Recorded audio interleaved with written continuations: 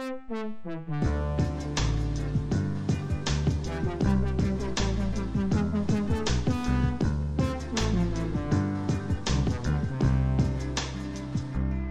about the stories behind the studies of the well-being and happiness world.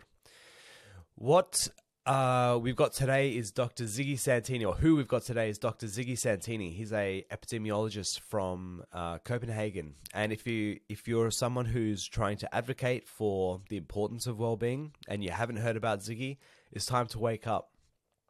Ziggi and his team have worked on some really great papers, just very, very referenceable papers, basically, showing the economic and health benefits of having high levels of well-being. And that basically you see these benefits across a range of different indicators increase sort of in a dose response as well-being increases. So, enjoy the episode. I think he's a funny guy. And I really enjoyed having this conversation with him.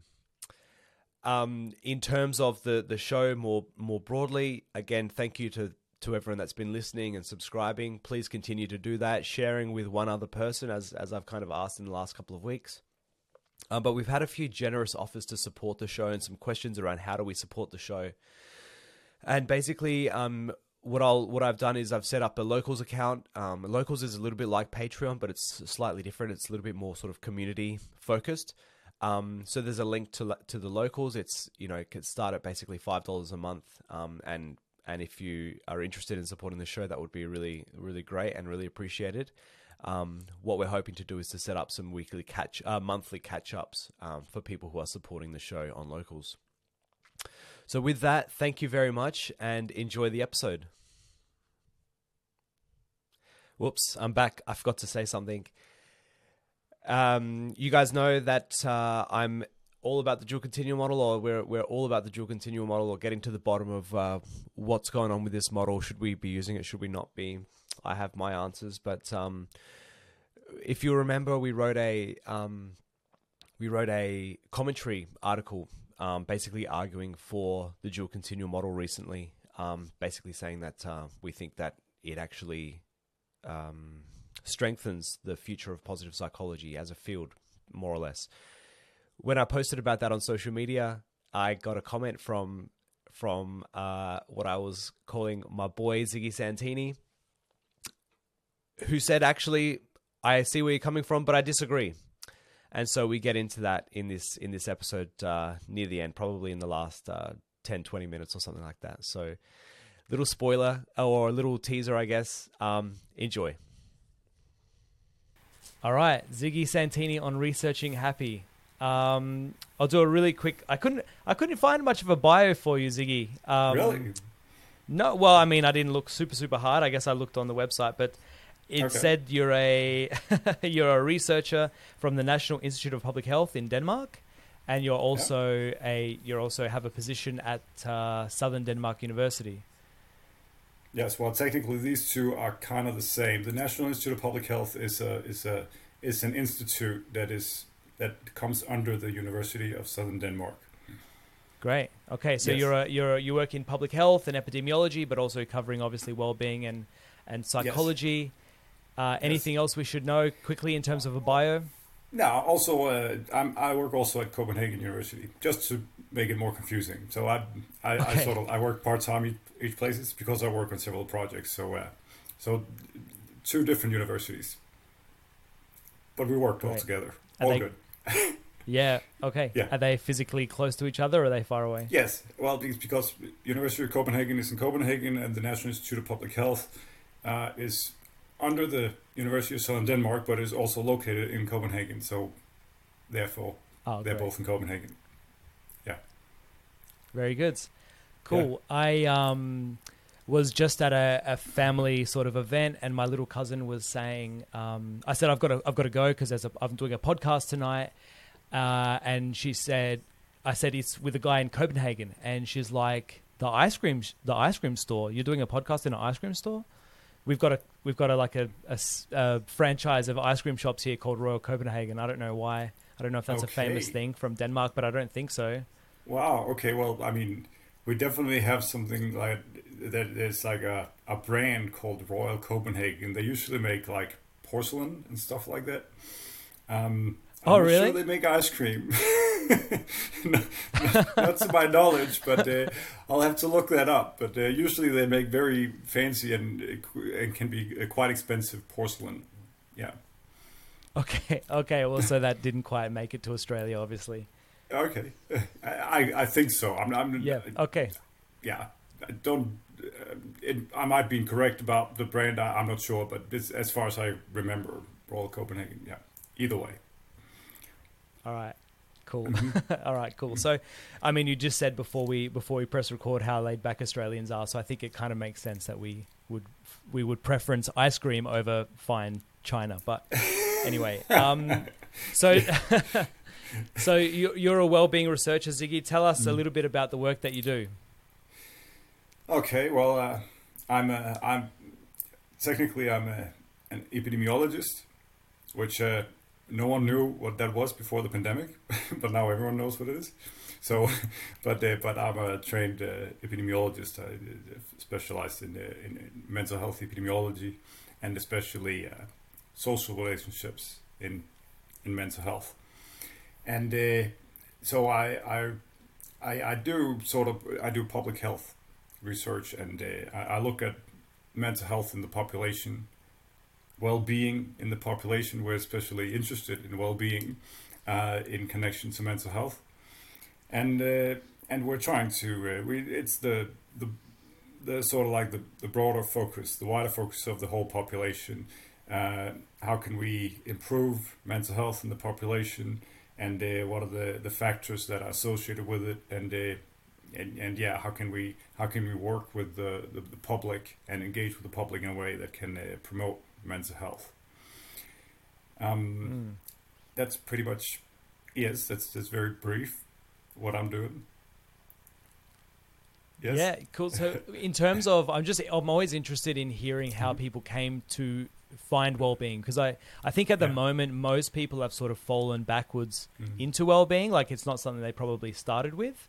Yeah. Is that your experience? Sort of. Well, I mean, the way I came into it was that initially I was doing a PhD in mental health epidemiology at the University of Barcelona, and that was pretty much just the broad mental health umbrella. And I suppose most of the focus was still on mental health problems, mental disorders, and so forth, which is still very important. But nevertheless, I remember there was maybe we had 2 lectures on something on well-being and various ways to measure well-being and so forth. And I remember I didn't actually find it that interesting. So I was sort of like, and initially in my PhD, I have mainly focused on sort of like mental disorders, common mental disorders and stuff like that. So initially it wasn't really something that I paid too much attention to. But then what happened later on was that I was, as I was approaching the end of my PhD, I knew that eventually I'm going to have to move back to Denmark, which I was also happy to do, even though I loved Barcelona.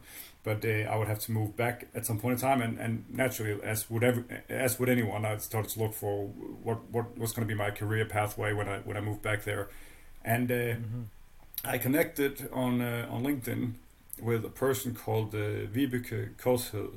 She's now the head of institute at the Institute of Psychology at University of Copenhagen, where I also work now. But she was doing mental health and well-being research, well-being science, and she was also the person who adopted the Act, Belong, Commit, which is from Australia. Thank you for that. So the Act, Belong, Commit, or we call it in Denmark just the ABCs of mental health, and so she had imported that model to Denmark, and also she had worked very closely with and had done also some prior education in Warwick University with Sarah Stewart Brown. And so she also was responsible for importing the the Warwick Edinburgh Mental Wellbeing Scale to Denmark. And then I met her online and we started talking, and she said that I said, well, initially I saw that she posted something about that they received a lot of money from a foundation to do the ABCs of mental health, or the Act on Commit in Denmark. Yeah. And then I saw that post, and I wrote to her and I said, I see you're bragging about all the money that you received. So since that's the case, why? How about hiring me? And I suppose that can actually work, or it did.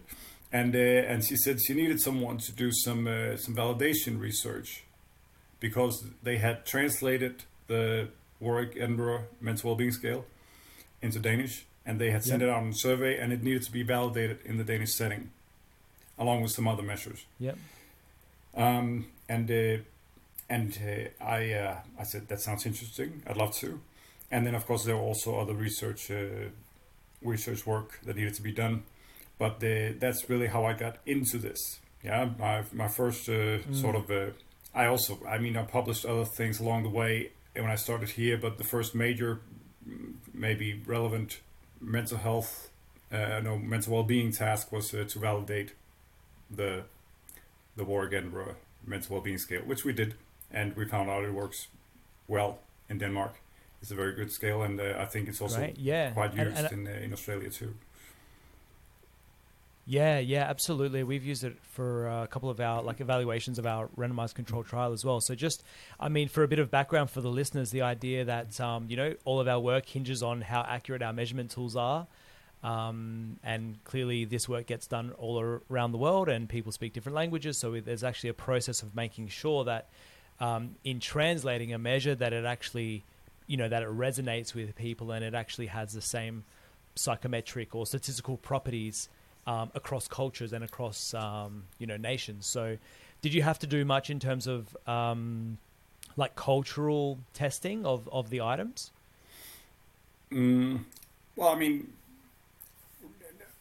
no, not really. I mean, it's we did. I mean, it's because it's all a Danish survey, so it's basically just to see if it's valid in the Danish setting. And then sure enough, we have we have some different ethnic groups and so forth, but mainly we were just interested in seeing, kind of like what you were talking about. Really, does it measure what we think it measures, and does it measure it well? Yes. Yeah. And that's pretty much what we concluded from this analysis. And of course, we did some what you call sometimes it's called differential item functioning, meaning does it work in the same way for different groups, and it's also called measurement invariance, and that's pretty much what we did. And so we could see that across different groups in society, it also works the way that we want it to work. So Great. Mm-hmm. Great. And just as a side note quickly, what are you doing with that measure? Is that being measured at an epidemiological level, like across Denmark, or how does it work? Yes, well, in the sense that yes, we have various surveys now that are using it, but initially it was my boss who brought it to Denmark when no one knew about it, and we had some other measures that were not as good or not as broad. So and what's also really important about this is that it measures the whole well-being continuum, from low well-being to high well-being, and of course this has also been a major interest of ours, is to look at the importance of higher levels of mental well-being, because historically most of the focus has been on poor levels of mental health and mental health problems specifically and so forth, but then there's been much research, especially from positive psychology and so forth, showing that it's really not just a matter of escaping these lower levels, but that higher levels have something to say as well, and it actually makes a difference for all sorts of outcomes that we have high levels of well-being. So part of our role has been, first off, to sort of repeat what has been what people say all the time. By the way, because of the WHO definition says that mental health is more than the absence of disorder. Yeah, so people say this all the time, but it's not actually something that is still integrated in the system. So what we have been out and really expressing also with our research and our results is to say, well, yeah, that is actually correct. It is more than just the absence of mental health problems, because we have to promote high levels of well-being in the population, and if we do that, then we're going to see better results. Yeah. So that has been something that we have been very focused on with our research. And then we have since then there has been various other, well, also among our colleagues and so forth, and we have where we have sort of succeeded in promoting this measure, the scale, to say this is what we also need to do to be able to monitor. It's still not, I would say, we're still not completely where we'd like to be, because in my view, this is something that has to be monitored on a regular basis nationally, because the only way that you know if you're doing something better is to monitor it. Yeah. Sure. So and a nation would have to do that on a regular basis to know, quite simply, are we going in the right direction, or are we going in the wrong direction? Yeah, so we still have a lot of work to do, but that said, we do have several other population surveys and so forth where they are taking this scale and using it, and that's a very good start. Great. Yes, that's very good. Yeah, absolutely. Are you because I know for example, like in the Netherlands, they use, I think, a lot of wellbeing measurement in their routine assessment for clinical outcomes. Yeah. Are you aware of that happening? Like, that sort of like that ideal state of what you're talking about of regularly measuring well-being. Are you aware of that happening anywhere in the world? I don't think so. I know in Bhutan they have a. I know that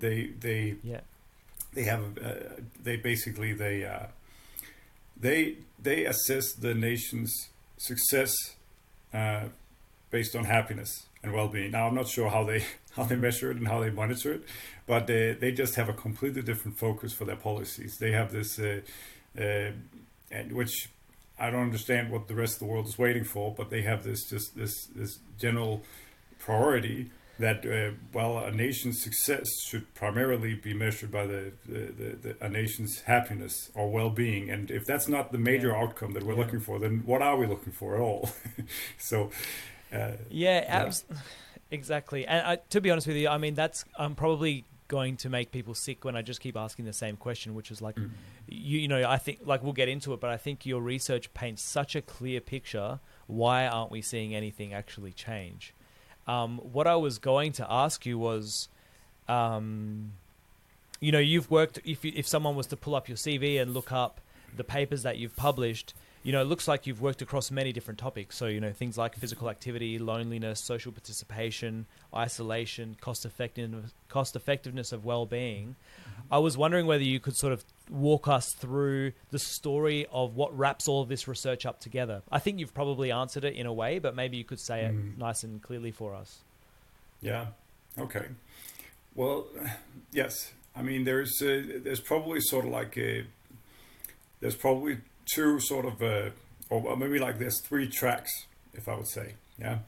One is just basic mental health promotion, meaning that the importance of higher levels of mental well-being, and how do we go about getting there in society? Yeah, through the system and through various all the things that are going on in society. Another thing is the factors, and what we have been very interested in is sort of behavioral and social factors that can contribute to promoting good mental health or high levels of mental well-being. Yep. Yeah. sometimes I use these terms interchangeably. I will say something like higher mental well-being. Sometimes I also just refer to that as good mental health. Sometimes it's a little bit easier for people to grasp. But let's say that there's a difference. Let's say there's poor mental health. Yeah, this is usually where people have mental disorders and so forth. Then there is sort of like a chunk in the middle that we can call moderate mental health, and then we have some people that have very good mental health. Yeah, so it's if you will, it's the absence of not just poor mental health, but it's also the absence of moderate mental health. It's that you have good mental health. Yeah, they are in the, or you can sort of picture like a traffic light, and you have like the red, and then you have the yellow, and then you have the green. Yeah, and it's getting people up in that green area. Yeah, that's good mental health. That's higher levels of mental well-being. Yeah, so that's sort of like the third one. That's these behavioral and social factors that can contribute to improving or getting people up there in that green area to good mental health or higher levels of mental well-being.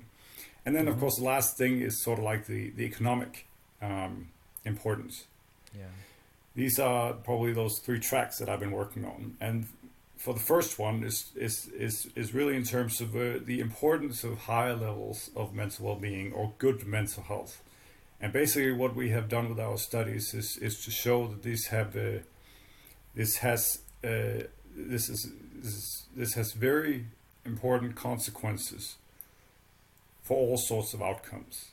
And what we have shown is that, and now again we're talking about that it's not, we have three levels. You have poor mental health, usually where you have mental disorders, then you have moderate mental health, the big chunk in the middle, maybe like 70% of the population, and then you have the part in the top, so like 15% of the population, good mental health, and then of course 15% in the other end, poor mental health, and what we have shown is to say that it's not just a matter of escaping or preventing that people have poor or bad mental health, because then they will just be in the moderate, but it's that it makes a difference when they come up in the area called good mental health, high levels of mental well-being. Yeah. So of course it will be a better result when they have moderate as opposed to bad mental health or poor mental health,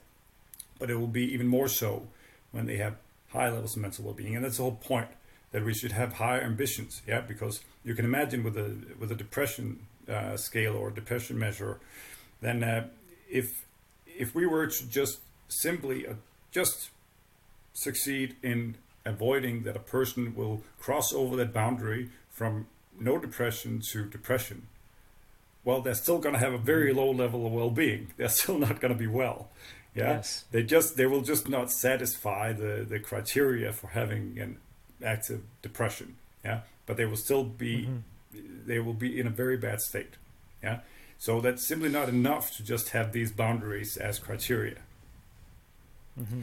And so what we've been trying to show with our research is to do exactly that. And then we have showed that the higher levels of well-being, the better the outcomes. We have shown that when you have higher levels of well-being, well, you have the healthcare costs are lower, both in terms of general physicians, outpatient treatment, inpatient treatment, medicines. So healthcare utilization is lower. We also showed that the sort of like the benefits, social benefits. For example, if you are on sick leave, then you get a compensation from government, at least in Denmark. Yeah, these are also lower, so the government has to compensate less if you have high levels of well-being. We also showed that the productivity costs are lower with high levels of well-being. And that's based on number of sick days, sickness absence away from work during a year, and we can say that these we can see that these the costs are also much lower the higher well-being. Every time it's showing the same sort of like dose response relationship, or the same stepwise, that moderate is better than low, but higher is better than moderate and low. So the better your mental health is, the higher mental well-being is, the better the outcome. Yeah, and these are just what we have been able to show is productivity costs are lower in terms of sickness absence, but we also know that the association with not just absenteeism but also presenteeism, those costs are much lower as well. So presenteeism is like when you are at work but you are not producing well because of poor mental health. Yeah. And there's a huge amount of loss to companies and so forth because of lower productivity during work when you're at work. So these should be even higher than what we have documented through absenteeism. And then, of course, I think that's a term that people really don't understand. No, I was going to say, I just think it's a term that people haven't, they're not familiar with, that idea of presenteeism. Yeah, so you're not absent, you're present, but you're really not doing very much work. But please continue. Yeah. Oh, yeah. But it's really. I agree that it's probably not so well known. But I think anyone who has worked, which is most of us, knows from experience that when we're not feeling well, then of course, it's difficult to do your job well. And it's not just whether you can do your job well, but it's also, I mean, it can be dangerous in some work contexts. It can be dangerous if you are not able to concentrate and focus on your work. You can make mistakes that you or someone else can pay the price for, and some occupations can be very, very, very dangerous. And also it can be just something general, like traffic, like driving a bus or whatever it might be. And if you're not well, then it can lead to mistakes. So the cost can be quite high. Also, other than just like the economic costs, but also it can lead to other things as well. But either way, so and what we have shown also with our studies is, for example, that it has implications for other sorts of outcomes as well. For example, you mentioned physical activity. That's something we recently showed, that also high levels of mental well-being. It also is associated with that you do more exercise, and you're much more likely to adhere to exercise recommendations, and then that of course will lead to lower, for example, risk of cardiovascular diseases and all sorts of physical health problems because you do more exercise. But again, we see the same pattern, that the better your mental health, the more the likelihood that you're going to do more exercise and engage to a sufficient degree in exercise. And currently I have another paper under review that's sort of showing the same thing, but also but this time in terms of pain. So in terms of pain, then I mean, people they report pain for all sorts of various reasons, and it can be a very debilitating problem for some people when they experience pain. I think we all know that. That's very intuitive, that pain is a severe impediment to your quality of life if you experience pain. We don't notice it when we don't have it, but when we have it, then we notice it all the time, and we want it gone. Yeah. So what these results are showing is the same pattern, that the higher well-being you experience, well, the lower the risk for experiencing pain at a later time point. And these are just a handful of these where these studies where we have showed these sort of patterns. So they all just really say the same thing. Yeah, that the higher mental well-being you have, the better is the outcome for a human and by extension for society. Yeah. And that's really what we've been trying to then say with our research to the public and to the people in power, that this is something that has to be prioritized. We have to raise the bar. Yeah. And we're not saying that they shouldn't do other things that are important. We're not saying that they should not improve treatment, psychiatric treatment, for example, because they absolutely should, because this is that the whole healthcare sector has huge problems, and especially in mental health, in psychiatry. So there's definitely a need there. So we definitely have to prioritize that better and do better in that regard. And we also have to continue to do regular traditional prevention. We're not saying we shouldn't do that. What we're saying is we have to do more. We have to do more, and we have to raise the bar in terms of what should the population's mental health be like? What should their mental health status be like? And starting the beginning of that is to monitor it and to be able to see where are we going? Are we doing better? Are we doing worse? And then to look at what's working. How can we see the differences?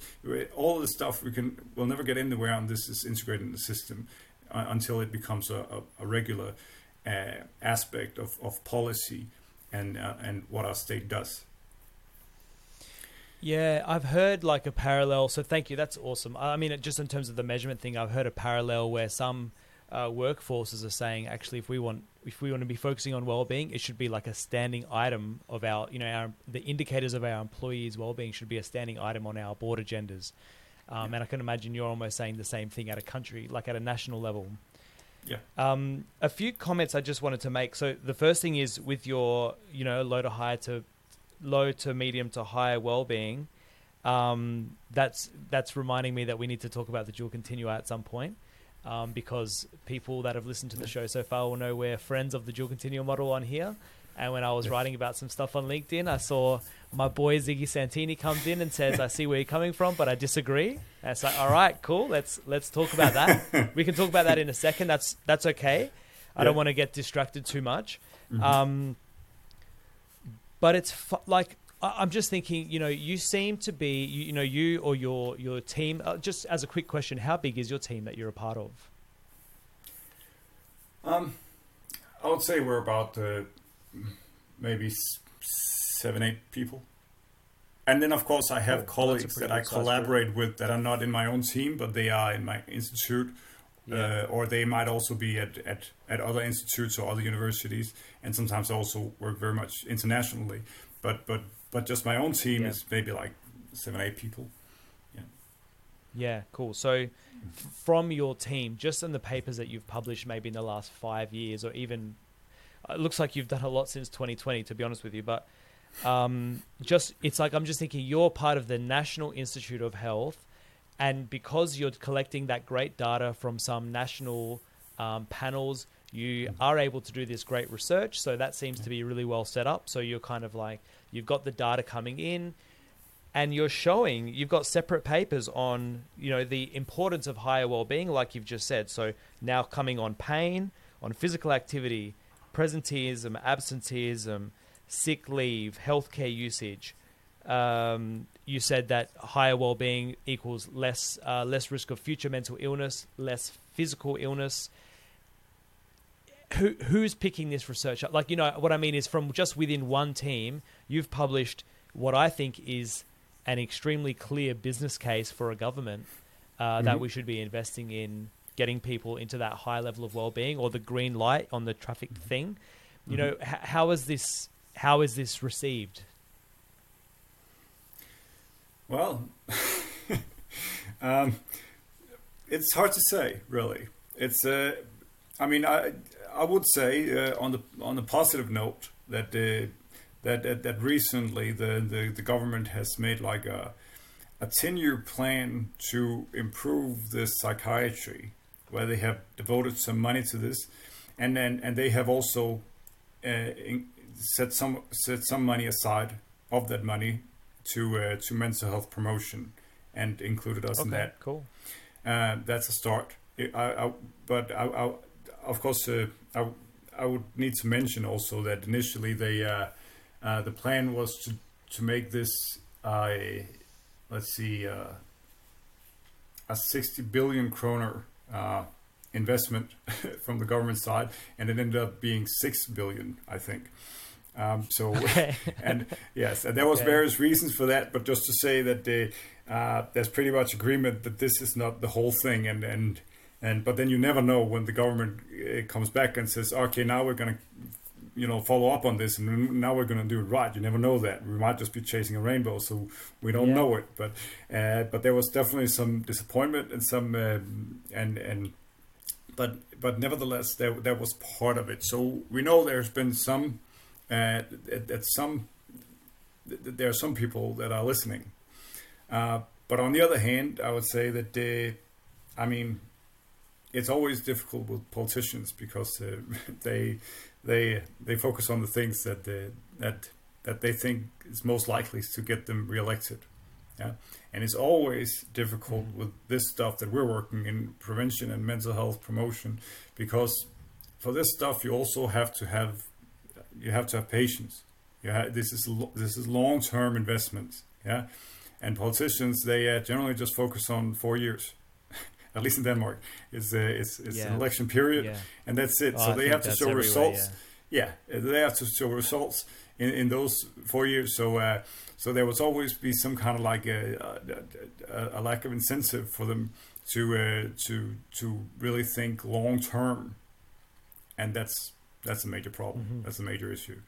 So, but then of course, and then I covered now track 1. I didn't get to track 2. Maybe I'll skip this for now and we'll return to that. But then, of course, that has also led us to step 3, or track 3, which is the mental health economics. Because we know that the one thing that the politicians will listen to is money, and its costs, and its savings. So we have known for quite a long time that unless we start speaking their language, then we're not going to get anywhere, because they're not going to speak our language. Yep. They're not going to come to us and say, "Oh, well, how about you tell us about the various psychological outcomes, multinomial logistic regression." Yeah, that too, and all that, and it's just not going to happen. Yeah. So, and it is actually perhaps. I mean, we haven't done anything wrong or anything like that, but it is perhaps a little bit naive to only talk about self-esteem or whatever it might be, all sorts of well-being, even something like suicide and so forth, because these are all like human terms, human outcomes. Yeah, which again they don't understand these things. The politicians, they can if they want to, but generally they don't understand them. What they understand is the numbers. Yeah, that's always how it works. So we have to be able to talk to them in a language that they can understand, and that's the numbers. That's the money. At the moment we are working on mental health economics and well-being economics, and that is really the next step, I think, to get anywhere. And what we're doing at the moment, and I think your neighbor New Zealand has also gone in that direction. Although I don't want to comment on their government form or their current government at all, but just to say that there has been some, whether they're doing it well or not so well, they have prioritized some well-being in their policy, and the same is the case for the UK. What we're doing at the moment is that we are pretty much adopting that method. It's called subjective well-being valuation. It's putting a value on well-being. It's an approach to put an economic value on well-being. So our project is called the Open Social Value Bank, and that is going to be a value bank that has a value for well-being. And when I say well-being, I mean in this case life satisfaction, single item overall life satisfaction scale from 0 to 10. How satisfied are you with your life as a whole nowadays? And then rating that from 0, very unsatisfied, to 10, completely satisfied. And then this is an approach to basically put a value on it. We use something called the discrete choice modeling, which is a very common in economics. It's an approach to value non-market goods. In this case, what's different is that we use life satisfaction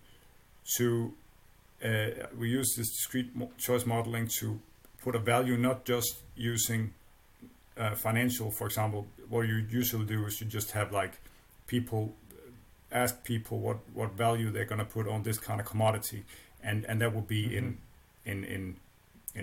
dollars or kroners or whatever it might be. In this case, we're using life satisfaction. Instead, they put a value on that, a life satisfaction value, and then we relate that also to what sort of income they would associate with various levels of life satisfaction. In that way, we can arrive at an estimate for the economic value of one life satisfaction point. When the literature is called a wellbeing, that's a well-being adjusted life year. It's 1 point of life satisfaction for one person over 1 year, and that's really putting a value on it. And then the idea is to look at various social factors and figure out that, for example, if a person goes from not being lonely to being lonely, in theory, how much income would we have to compensate that person for in order to achieve the same amount of life satisfaction? And in that way, we can have not just a value for well-being, but also a value for what, for example, is loneliness worth, or the cost of it, or the value of escaping loneliness. So our project is it's called the Open Social Value Bank, and it's going to be a value bank with a value for well-being, for what is one point of well-being worth, and then it's also going to be a value bank with all sorts of social factors. Really? Yes, because these are the things that are usually not. They are so. There are no values for them in society at the moment. That's why that we never see any difference. Because there are no values, and we need values for them. So in this case, we can have a value bank with economic values for all these various social factors, and that can be used for social interventions and so forth. Because when someone wants to do a social intervention and these values don't exist, then it's impossible to say, well, what's going to be the value of this social intervention? And when you can't do that, then you can't persuade a policymaker or a decision maker to invest in this social intervention, because you can't show the numbers. And we have I can give it a perfect example of this. So we mostly in our work we do wellbeing interventions sort of at the individual level, so psychological skills training, that sort of thing.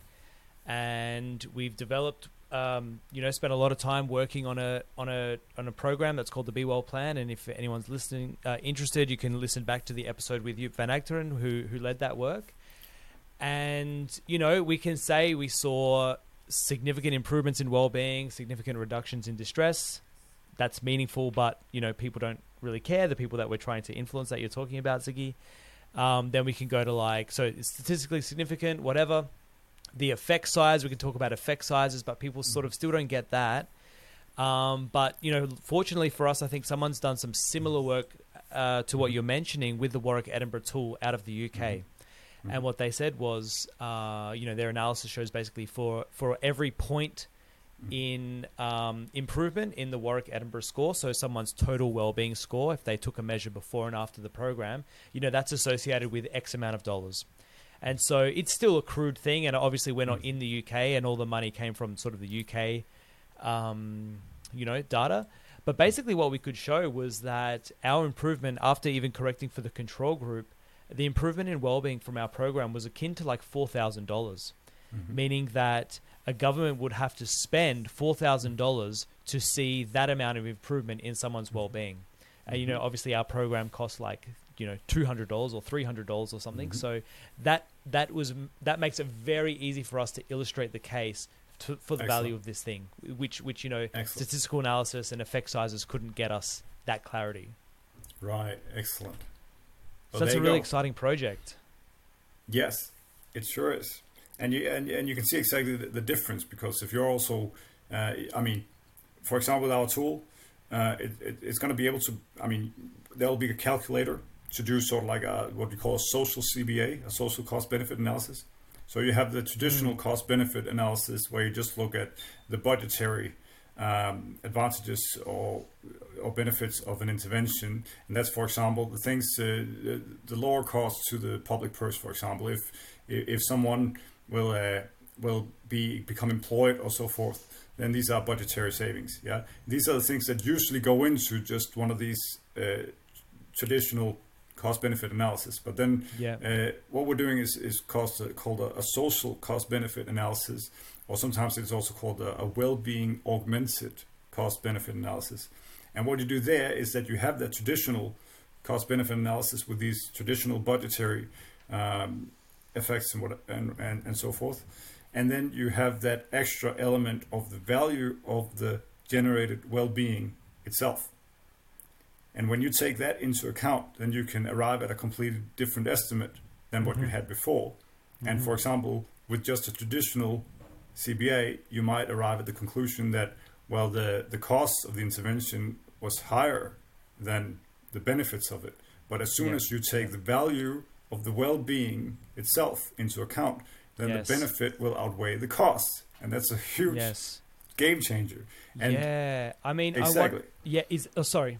I was going to say, like, I wonder how far you can go with this, because I think about the downstream impacts of having improved well-being, like you say. You know, like, can you factor in, or can you model into this work the things that you've already shown us? So the financial benefit of less pain, of more physical activity, of less future mental illness, of less healthcare, is that going to go into that model, or is that becoming too complicated, or is it too far of a stretch?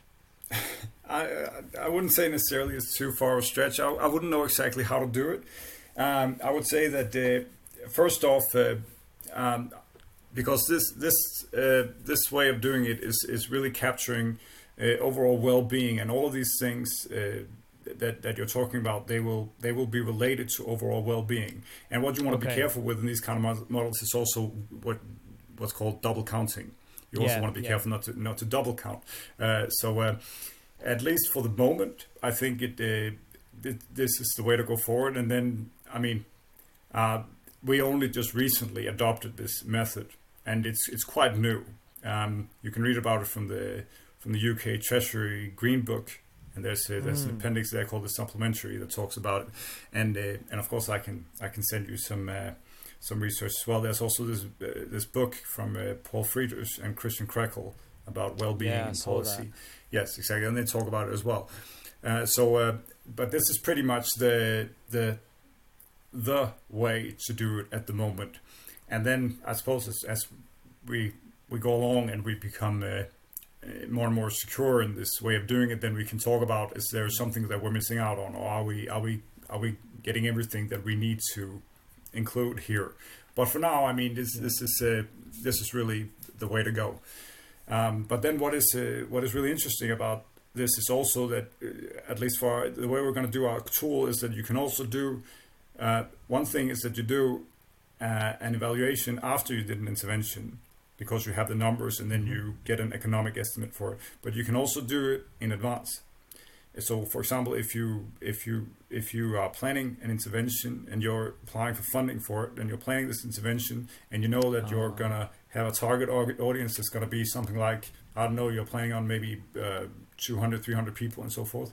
And then based on whatever you've done before, you can make a prediction about the sort of, for example, mental health improvement you're going to see there, or reduction in loneliness, or reduction in bullying, or whatever it might be. And when you do that, then you will have some kind of estimate, a prediction. It might not be completely correct, because you can't see into the future, but it's based on whatever you've done before. And then you will have an estimate of the increase in life satisfaction that will result from this program. And then you can have an evaluation of the cost benefit of the program. And this is something that will be very, very meaningful and practical to send to a funder.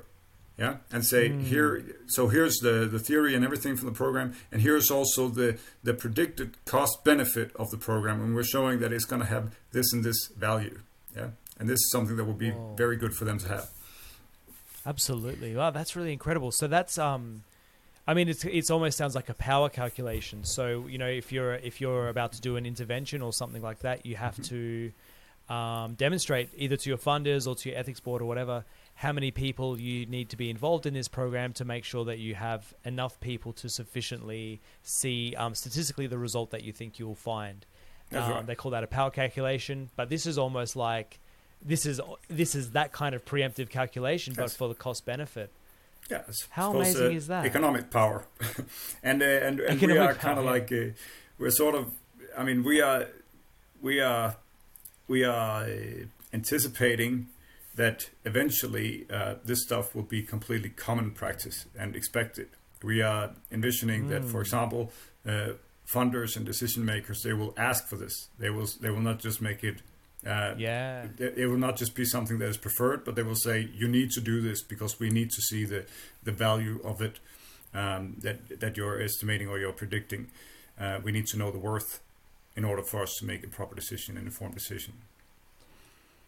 Great. And so the work that you're working on now, how will that be generalizable outside of Denmark, or will it be mostly contained within like the economics of Denmark? Yes, well, I mean, we are planning on making it for the Nordic countries, so that means Scandinavia, and also like Iceland and Faroe Islands, because the culture here is pretty similar, and then. Well, let's start there. So, but and then of course we know it's already going on in England. We know they're doing something in New Zealand, and then for other countries, who can say? But at least for now, I think that we're doing it for Denmark, and then I would say that these estimates or these values, they can be transferred to other Nordic countries.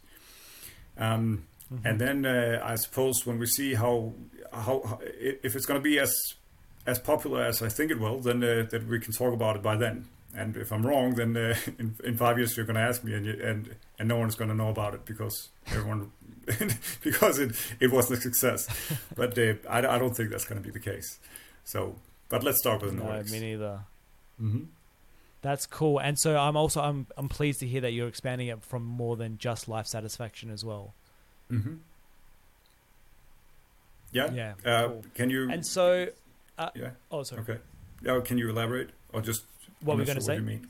Oh, I mean, just you said that you were including other indicators in that evaluation. So it's not just about putting a dollar value to a single point on life satisfaction, that you'll also be using it for other measures as well, right? Absolutely. No, but I mean, the point is that it's going to be for the benefit of the social sector, where it's entirely lacking. It's actually the funny thing is that the social sector is sort of like ironically behind, because even in in other sectors, they have certain ways to assess the economic consequences of something like various things that might affect your quality of life. For example, they have values or methods to assess, for example, if you live close to an airport or live close to a wind turbine, and it has a certain amount of decibel, it's noisy, and they have a value of like how do they, for example, need to compensate you for if they're building something like that close to you or something like that. So even in these sectors, they have these ways to incorporate this, but in the social sector, this is almost entirely. It's really at the moment. It's really just sort of like feel the wind where it's going, and then they put a lot of money into all sorts of interventions that they have no idea if they're effective and if they're worth the money. So that's really what we're trying to change. So it's definitely not just. I mean, of course, that's a huge thing itself to put a value on well-being, but then it also has to be associated with all the different social changes that we want to, that all sorts of groups in society and foundations and this and that they are trying to improve. Yeah, because of course society is a multi-system of all sorts of various things that can harm your mental health in various ways. So all these different factors have to be taken care of.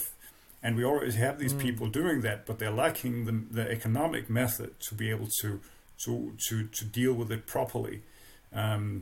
So they're lacking this. So when they don't have it, then they might not achieve the success that they actually deserve for all the work they're doing, because they're doing fantastic work in trying to improve society in these various ways. But it's sort of like, it's almost like an unfair advantage. Yeah. So we're trying to correct that by improving the state by providing these social values, so it's sort of easy to work with and so forth, so people can actually use them in whatever they're doing, if they're working with young people, adolescents, or older people, elderly, or people that are in crime, and so forth. Whatever it might be, whatever social problem you're talking about, there has to be a value for it that people can use, so they can get that help, a helpful tool for them to be able to get further. That's really what we are hoping to achieve with this. Amazing. And just for context, I guess, how resource intensive is this project? Because like you say, it's really exciting. The implications are potentially huge. But I can imagine it's not like super resource intensive. I don't know. I mean, we are a team. We are a team of 4 different organizations. I represent University of Copenhagen. And then there's Rambøll, that's a consulting company in Denmark, and also internationally. Then we have an association, an NGO called Economists Without Borders. And then we have a digital company, a company that specializes in measuring social effects and assessing the economic benefits of it, called Impactly. And so we are these four organizations that have partnered in this project, and we have received a good sum of money, not a huge sum of money, but a good sum of money to work with this. And I wouldn't say that this is I would say it's relatively low on resource demand. So no, I wouldn't say that it's something extraordinary in that sense. It's just new. That's all. I mean, but the benefit, the advantage for us is that we're not inventing this ourselves. Yeah, the method is already there, so we're lucky in that way because we don't have to come out and persuade someone. Of course, there will always be there will be some critics, and it's not a perfect model either. There will be some limitations. It has plenty of limitations. But the thing is that what they're using in the system at the moment has more limitations than this. So it's still a better deal. But either way, it's something that is already accepted and used by the UK Treasury. So the documentation is already there. We're just adopting it and putting it in the Danish context. Yeah, wow. Yeah, just so exciting. That's great. What's it been like to work with those various partners? Because researchers sometimes I think speak a particular language. Has it kind of worked to be with different sort of corporate groups? Yes, I would say so. It's a good experience. I would say it's necessary with these types of partnerships, and it's also something that both my boss and some of my colleagues have been also very focused on talking about in their research, and that is that these sort of like intersectoral partnerships are really necessary in order to facilitate meaningful change in society. Why? Because society is composed of these different groups, these different sectors. And mental health problems, they exist in all of them, and through all of them. It's mental health happens all through society, where you go to school, where you go to work, where you take your bus, where you go to park, where you go to a park, where you whatever it might be. So you really need to have people from these various sectors to be able to approach the problem from their different perspective, and then meet with them and collaborate with them to tackle the issue. So I can only see the world from my research chair, but I need other people who understand the world in different ways, because there's certain things that I don't understand. It's a language that I don't speak. Yeah, some people, they just understand this whole the way that, for example, various NGOs work. I have no idea about that stuff. I know nothing about how NGOs work and how they communicate together, or how they are sort of like raising money for whatever they're doing and this and that. I have no idea. But someone has to know about it in order to reach the most people. So because of that, it's really necessary, this kind of stuff. And then the same goes, for example, also for the consulting companies, and they know the whole private sector. They speak their language. So in order to reach other companies, and for example, this is especially relevant when we talk about, for example, workplace well-being, and also this tool to be used in the workplace context, then it's good to have a consulting company in our partnership that really knows to speak the language to other CEOs or whatever it might be, so that we can actually make the case for why this is important, but in their language, not in my language, not in my research language, but in their language. Yeah, they have to have it in a language that they can understand. Yeah, no, I it speaks to that idea. I think that like the traditional idea of a researcher really doesn't exist anymore, and maybe can't exist anymore. And you strike me as someone who's definitely on the edge of working out sort of modern ways of being an effective researcher. So I mean, congratulations. That just sounds like such a cool project. So, so you sort of, okay, so you said you've got 3 streams. The first stream is around the importance of higher well-being. So, you've like got a lot of studies that are checking that off. Now, we've just talked about the sort of the economic return from higher well-being. So you've kind of, I guess, to really sort of simplify it, you're saying well-being is a very important thing for people to have. And number 2 is that you will eventually find all these economic benefits of well-being. Then the third is, how do we actually build well-being? What are the factors? What are the factors associated with high well-being? Am I very good? Am I understanding that correctly?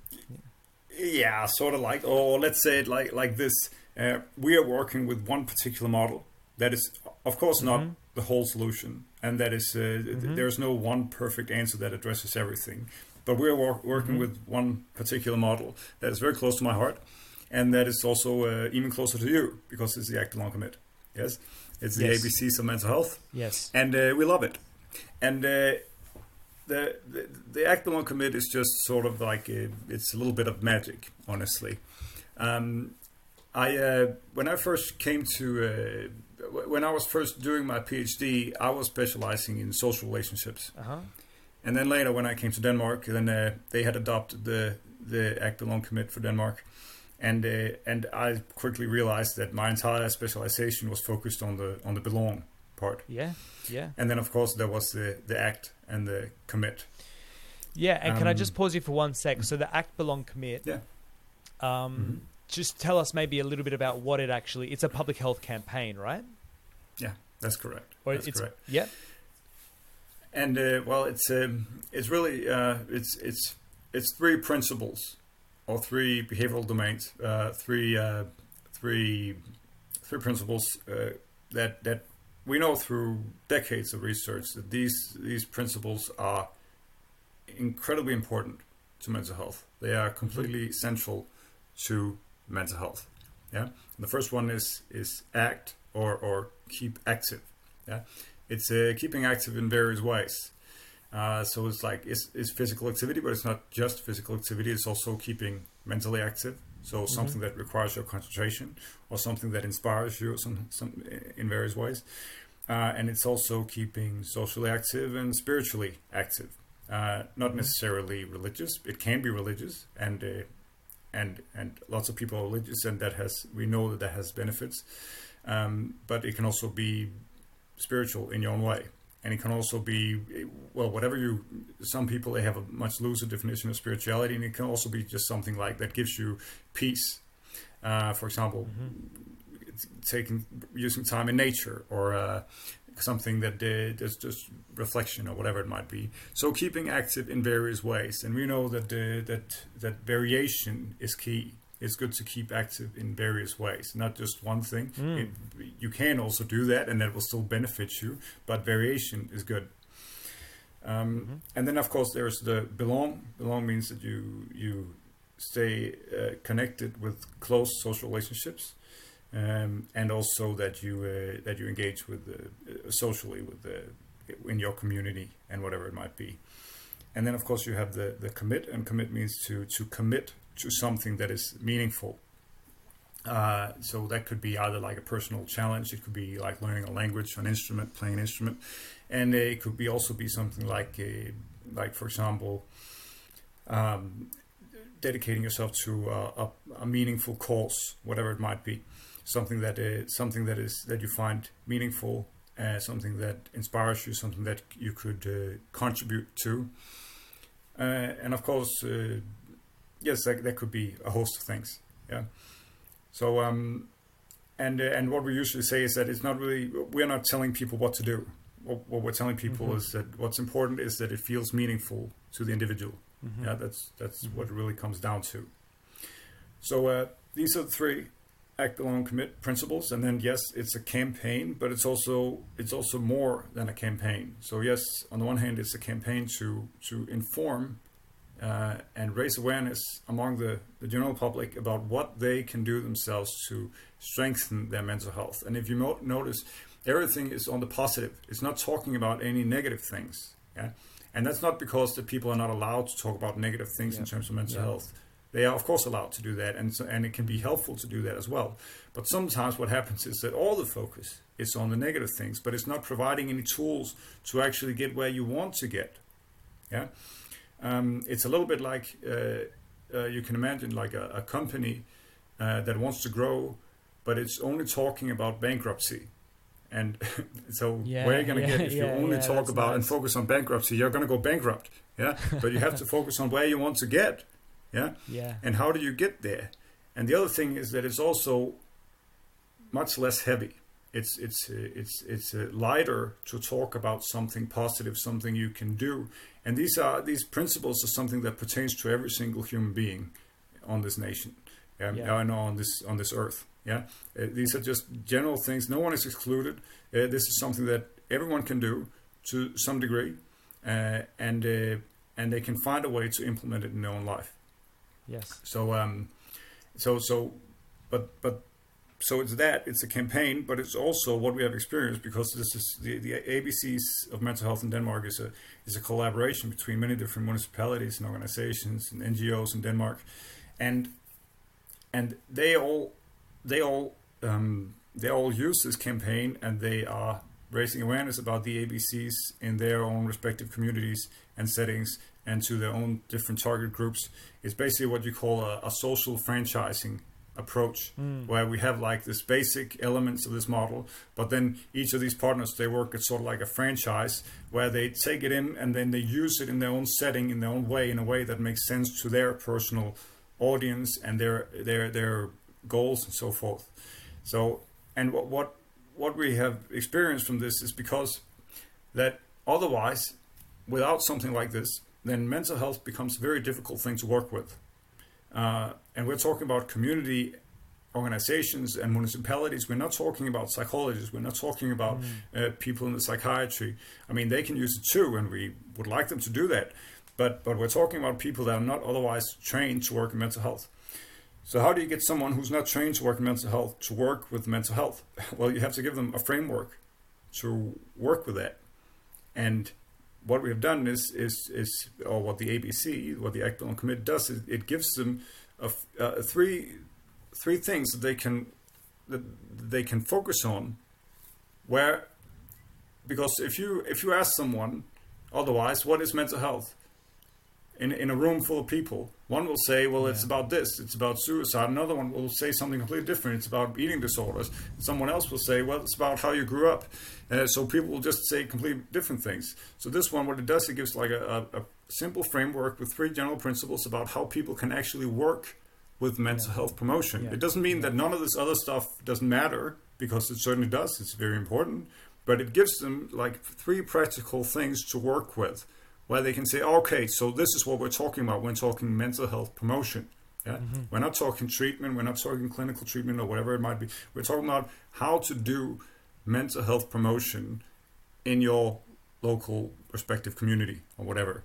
And then you have this framework where people say, okay, it's about something about how to get people to get active and keep active in various ways. It's about their social connections, and it's about a little bit something that's meaningful. It doesn't have to be a lot, but just a little something that gives you a sense of meaning in your daily life.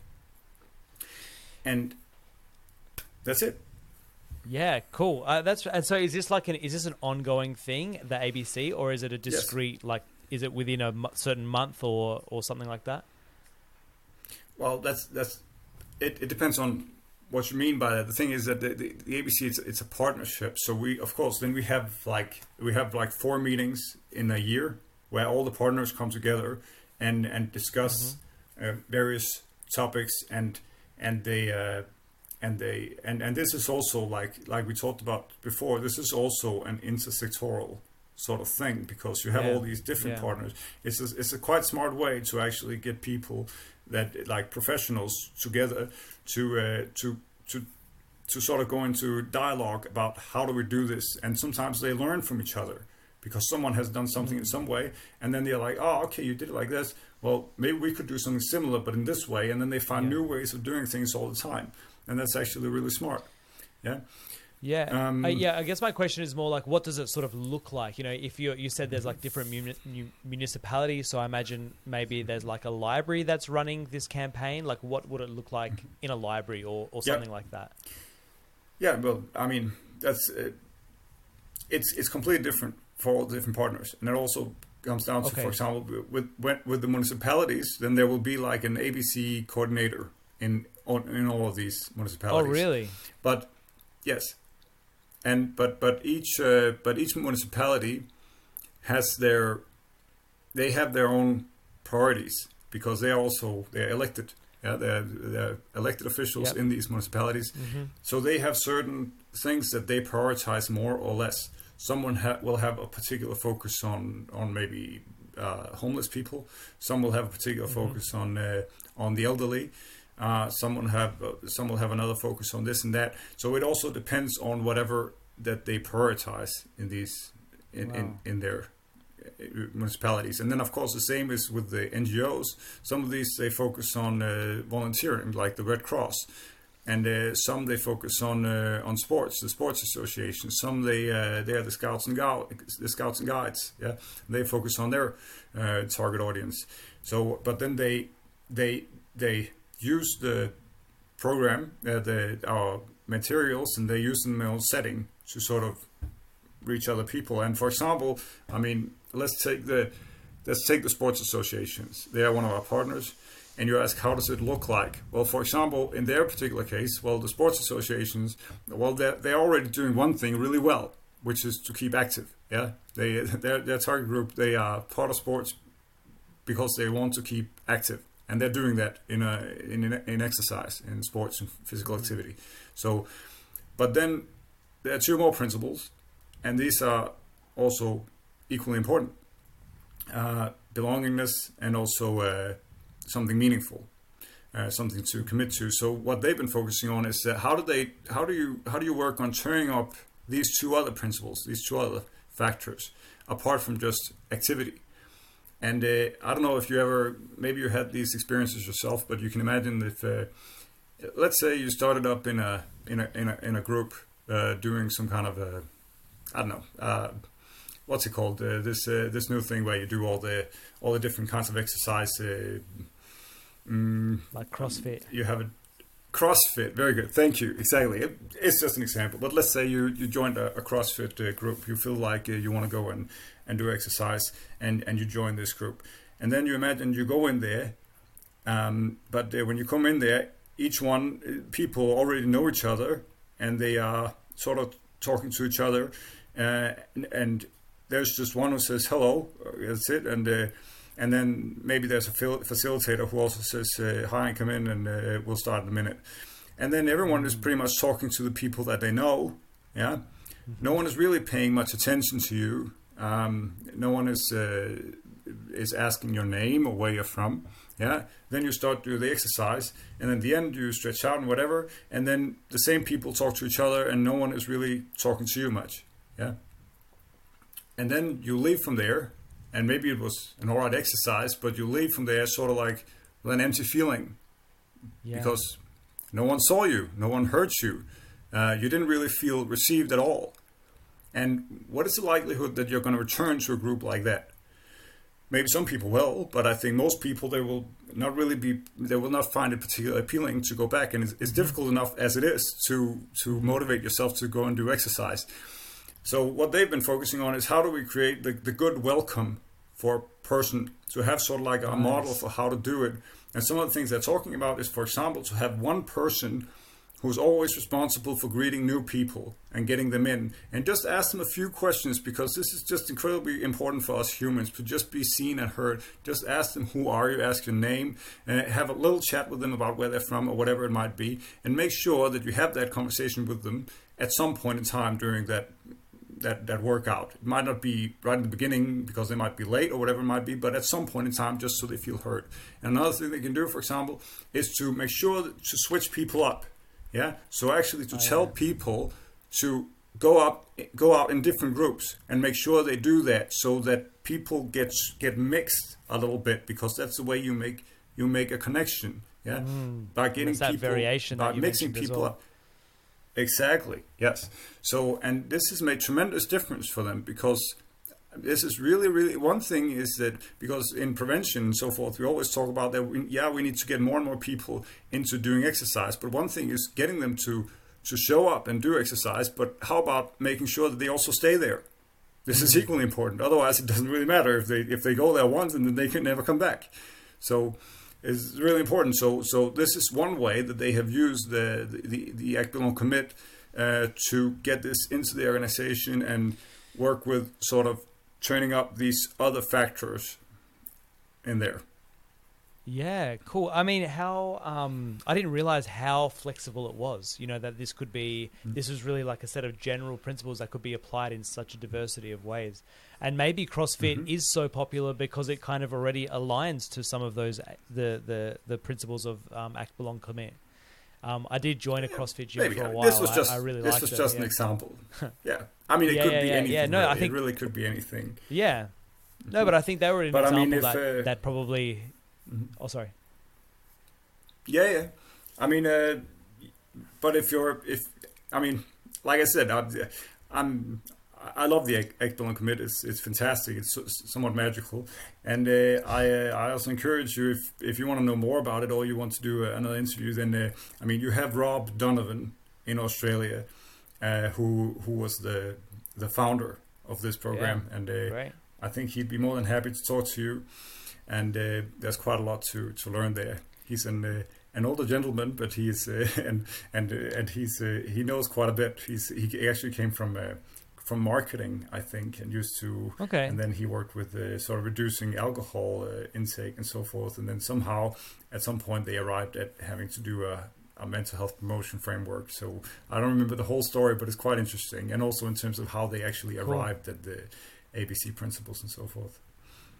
Nice. Yeah, it was funny because we're doing some work on a campaign in a different Australian state, and I was looking around and so many people recommended look into this thing ABC. I hadn't really heard of it because it's not, been my particular focus. Right. And then I'm reading these papers, reading the evaluation papers, like, oh, there's a co-author there called Santini. Like, surely not. And there's like, oh, wait a minute, Z Santini. Oh, hang on, tell me this is Ziggy. And, it's just it's funny how it's such a big world, but it's also such a small world in some ways. And I would recommend to the audience, I'll put it in the show notes. Like there's a really nice paper. I think I think yourself and maybe Rob, I don't know who the co-author was, but it was kind of like 21 reasons why you should do the ABC. That's right. Yes. I can't remember if it was 21 reasons, maybe not. But I think that was a really was a really clear paper of, do this thing, basically. I'm glad you read it. It's so valuable. Yeah, no, absolutely. And I think like I say, it's just, again, like so much of your work, Ziggy, it's just really clear. Like the benefit is obvious. It's just for the next step of someone to pick it up and to move with it. So just quickly, how was it to work with Australians?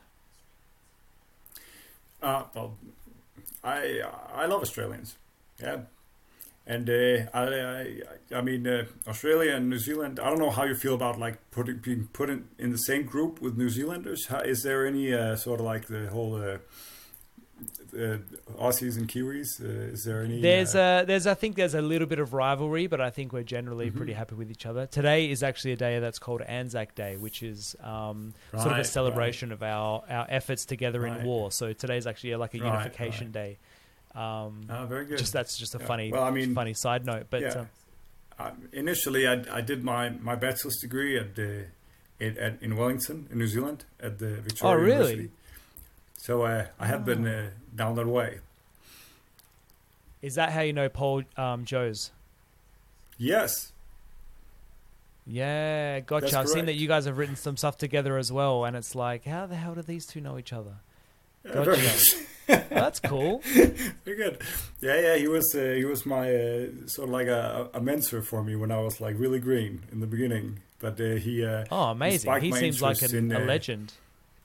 Oh yeah, he is. He's fantastic, and he taught me about mediation and moderation, and of course he's an older gentleman, an American, and I remember I met him in the elevator once going up in the Institute of Psychology at Victoria University, and I said to him, this lecture you had on moderation, that was really interesting. I really found that inspiring. And he said, yes, it's moderation is the answer to the whole world's problems, he said. And then we went up the elevator, and I was standing there, with that a little bit of an awkward silence when you're in the elevator, and we didn't know each other so well. And then he turned around and he said to me, I was just kidding. It's half of the world's problems, because the other half is mediation. Nice. It's a bit of a dry sense of humor, but hilarious. Very funny character. So, but he's fantastic. He's a very good scientist, and I still collaborate with him to this day. So yeah, I mean, I saw that you guys published in the Lancet just recently, I think. Oh yeah, that one, right? Yes. Pretty cool. just like that's so easy to publish. Yeah. Well, you're not too bad yourself with the whole with the nature. Oh yeah, we're trying. No, that's you already cool. Did so. Mm-hmm. Yeah, that's true. Yeah. That's true. Also been projected in plenty of places too. But that's awesome, Ziggy. So I really appreciated your time. The one thing I promised that we would go into now was the dual continuum model. But before we go there, is there anything else you wanted to cover around your work or? No, I think we covered it pretty much. I mean, it's. I mean, you can go on for ages, and we'll never get to the bottom of it because it's just an unending thing that needs to be explored and experimented with and delved into. So we're not going to reach the end anyway. So I think this sufficed for now. Yeah. Great. Yeah. Cool. And just one side note of just like that, you just described a heap of work that you're doing. How are you going, like time pressure wise? Sounds like you got a lot on your plate. Yeah. Well, I mean, I try to manage. So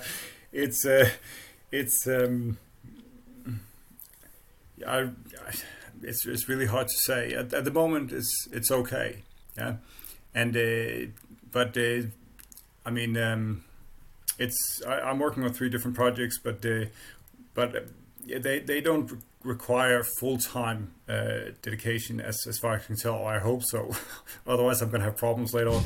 But at the moment, at least, it seems like it's working out all right. I mean, I suppose I've been kind of a workaholic for the past 5, 6, 7, 8 years, and at least that's what my wife tells me. So I'm kind of used to working over time. So yeah, I'm generally quite productive. So I manage okay, but of course I have limits too, and sometimes things they just have to wait. And that's it. Although I just don't like it. That's the thing. I don't like for things to wait. I prefer to get them out of the way, but sometimes nature has to decide, so it's not up to me. So.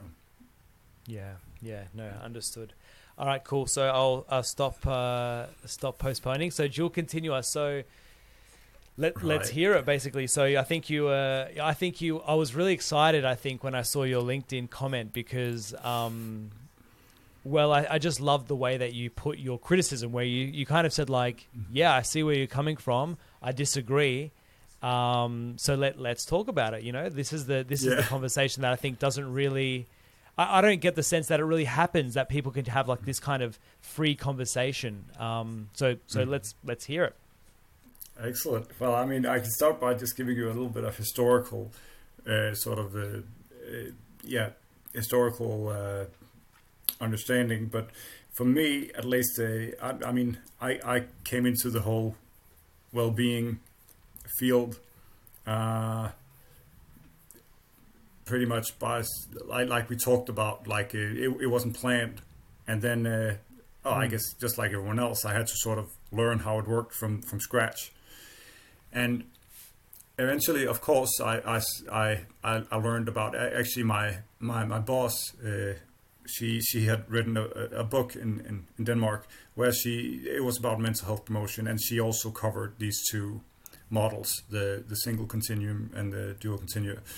And I remember reading a little bit about those, and also in other publications. And my first intuition, which I think most people do, was to sort of try to figure out, well, which one is correct. Yeah, because we have this sort of like binary approach, and we're thinking, well, if one is right, then the other one must be wrong. And I would say, just from the set out, I believe that these two models are both correct. None of them are wrong.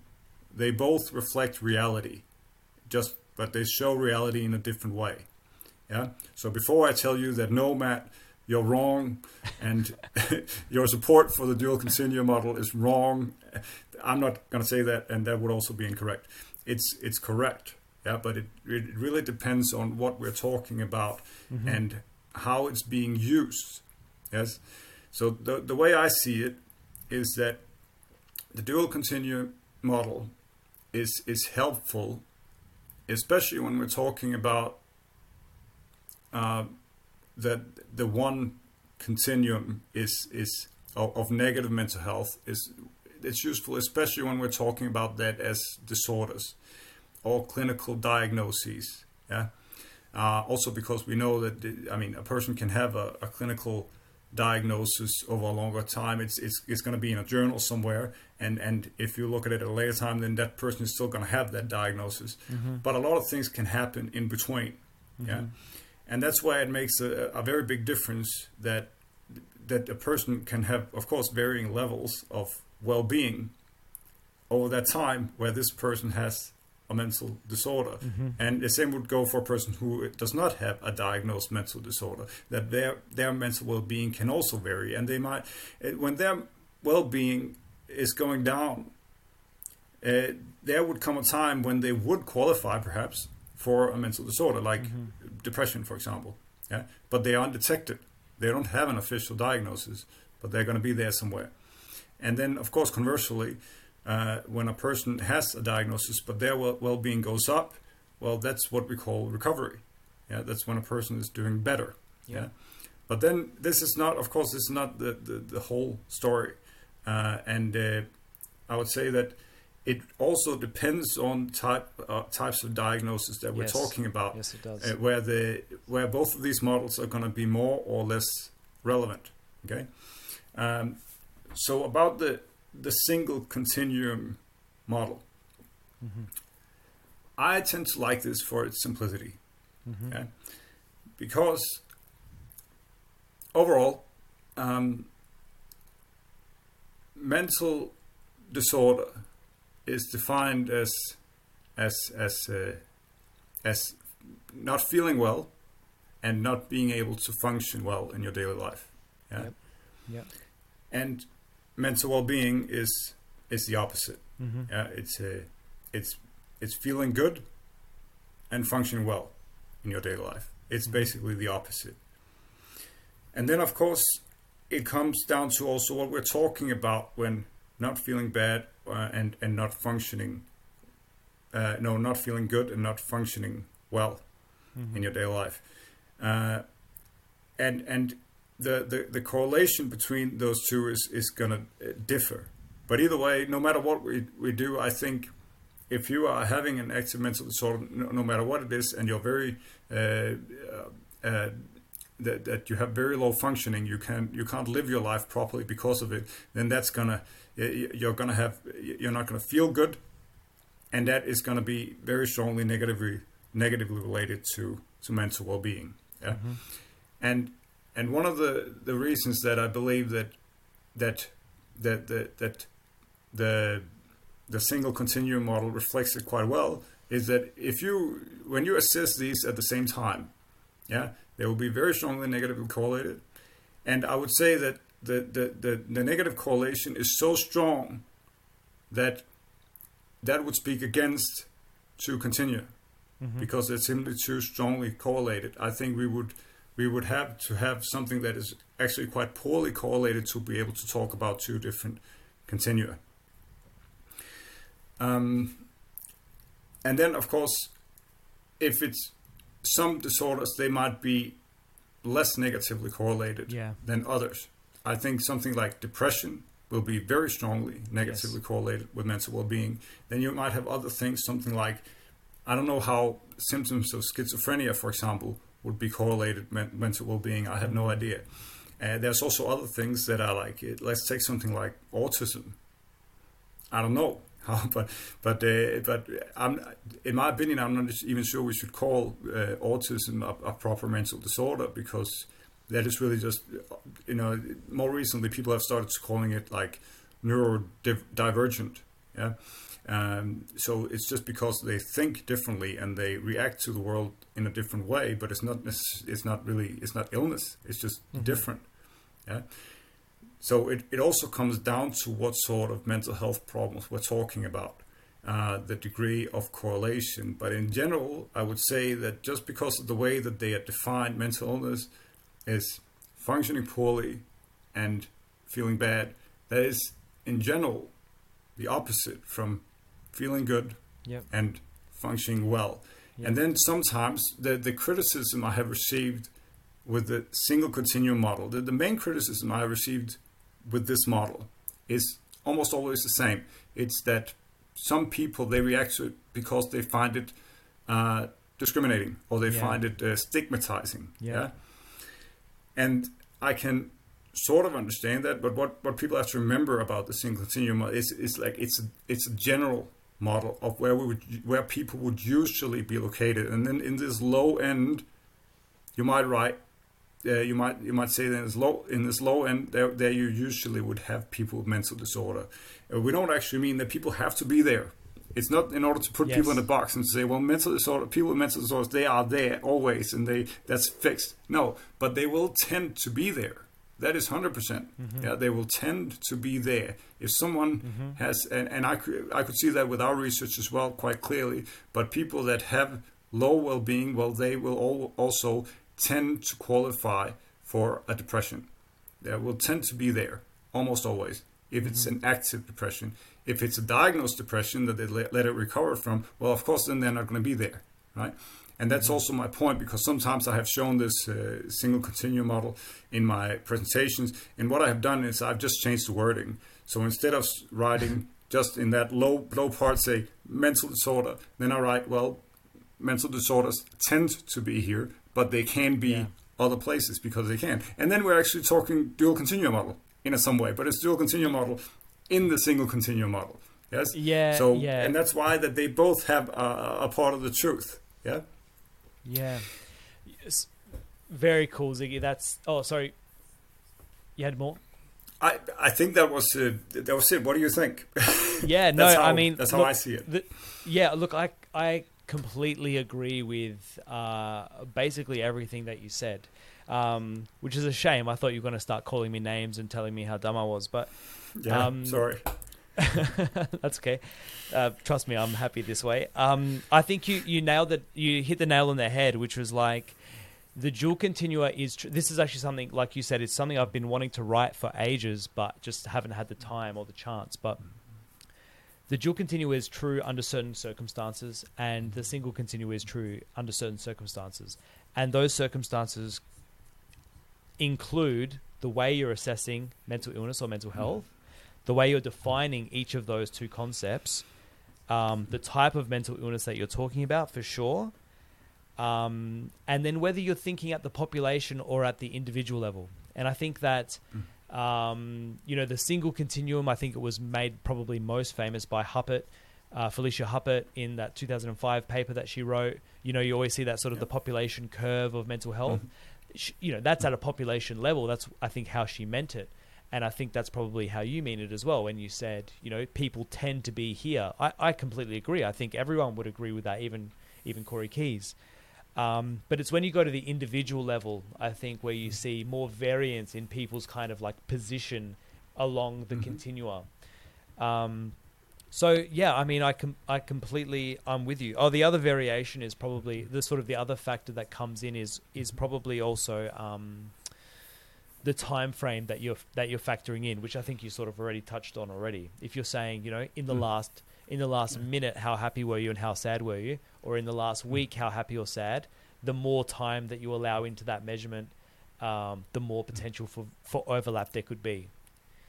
Yeah, and I mean, I would say that I also use sometimes the dual continuum model in my presentations when I'm presenting about how we can understand mental health. I do actually use it, and I remember that also Hubbard and Wilkington or something like that in 2003, they had a publication on the independence between positive and negative mental health, and they sort of like they showed like a percentage, because when you do like a sort of binary separation and or binary categorization of both the negative and the positive, then you could see, I think, that most people, they fit into where we would expect them. So what we intuitively would expect is that when you have low mental well-being, then you have high symptoms of something, and when you have high mental well-being, then you have low symptoms of something. Yeah, and they showed that about 30%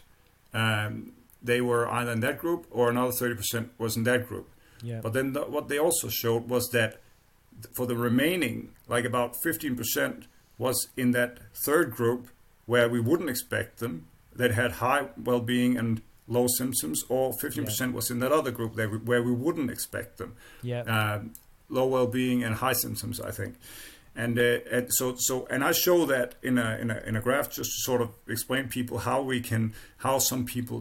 mental health can vary for people, and they wouldn't always be where we would expect them, and in that way it's quite useful. But apart from that, I would just say that maybe my own main reasons that I'm not too crazy about the dual continuum model is because I just find it a little bit confusing. I think it's not so easy to understand, and that's why I sort of prefer the single continuum, because I find it a lot more straightforward. I find it more simple and intuitive as a general model, but the other one is useful too. But I just have a preference for something that is more simple and intuitive, that people can more easily and quickly understand. Yeah, look, I see where you're coming from. That's probably the bit I will disagree on, I guess, respectfully, obviously, is that I'm not sure that simplicity is the virtuous ideal when we're communicating scientific ideas. I understand, of course, that it can't be too complicated. So I get what you're talking about. Probably depends, maybe in the presentations I give, the dual continuum model gets 5 minutes of the talk, whereas, for someone like yourself, you include it and maybe it gets 1 minute of the talk. So I understand there's a difference there too. What was I going to say? The other side that I just wanted to raise as well, which would be interesting if you have data on this, I'm sure that you do, is, we've kind of talked about the relationship between illness and health at the cross-sectional level, but I think watching those two continua interact differently longitudinally or in relation to third variables, I think that's where the dual continua becomes most relevant. That was kind of my argument in that commentary article, that if you're looking at a third variable, including both well-being and distress separately can allow like more nuance in your understanding of that third variable, or in response to some stimulus or some intervention over time. So that's probably what I would say from my perspective, which is more of an individual focused perspective, sways me toward the dual continua. And of course, well, I guess to summarize it all as well, that I can see that the bipolar model or the single continuum model, it's subsumed within the dual continuum model. So in that way, I see that, if I have one model that fits within the other, I'd rather that one, because then I kind of get the best of both worlds. Yeah. Cool. Yes. All right. Well, thank you very much. It makes sense. It makes good sense. All right. Great. So no online abuse today. So that's good. All right. Today. So thank you so much. All right. Cool. Oh, maybe next time. Thank you so much, Ziggy. This has been really fun. So, really appreciate it. Keep up this amazing work. I'm really going to I keep pretty close tabs on the work that you're doing, it turns out. Because I'm just really impressed, and just so great to have someone in the world doing the work that you're doing. So really appreciate it. Thank you. Thanks for listening. All right. No problems. All right, a big thank you to Ziggi Santini. I think you will agree with me that Ziggy and his team are just onto some powerful stuff, and just useful for the rest of the world. I think that what's going on over there is just, they're going to show the world how it's done, basically, and I'm completely envious that they've got the setup that they have in Copenhagen, and hopefully we can do something like that in Australia. So thanks for listening, and remember to share this with one other person who needs to hear the message, or Ziggy's message. Other than that, thank you so much, and see you next week.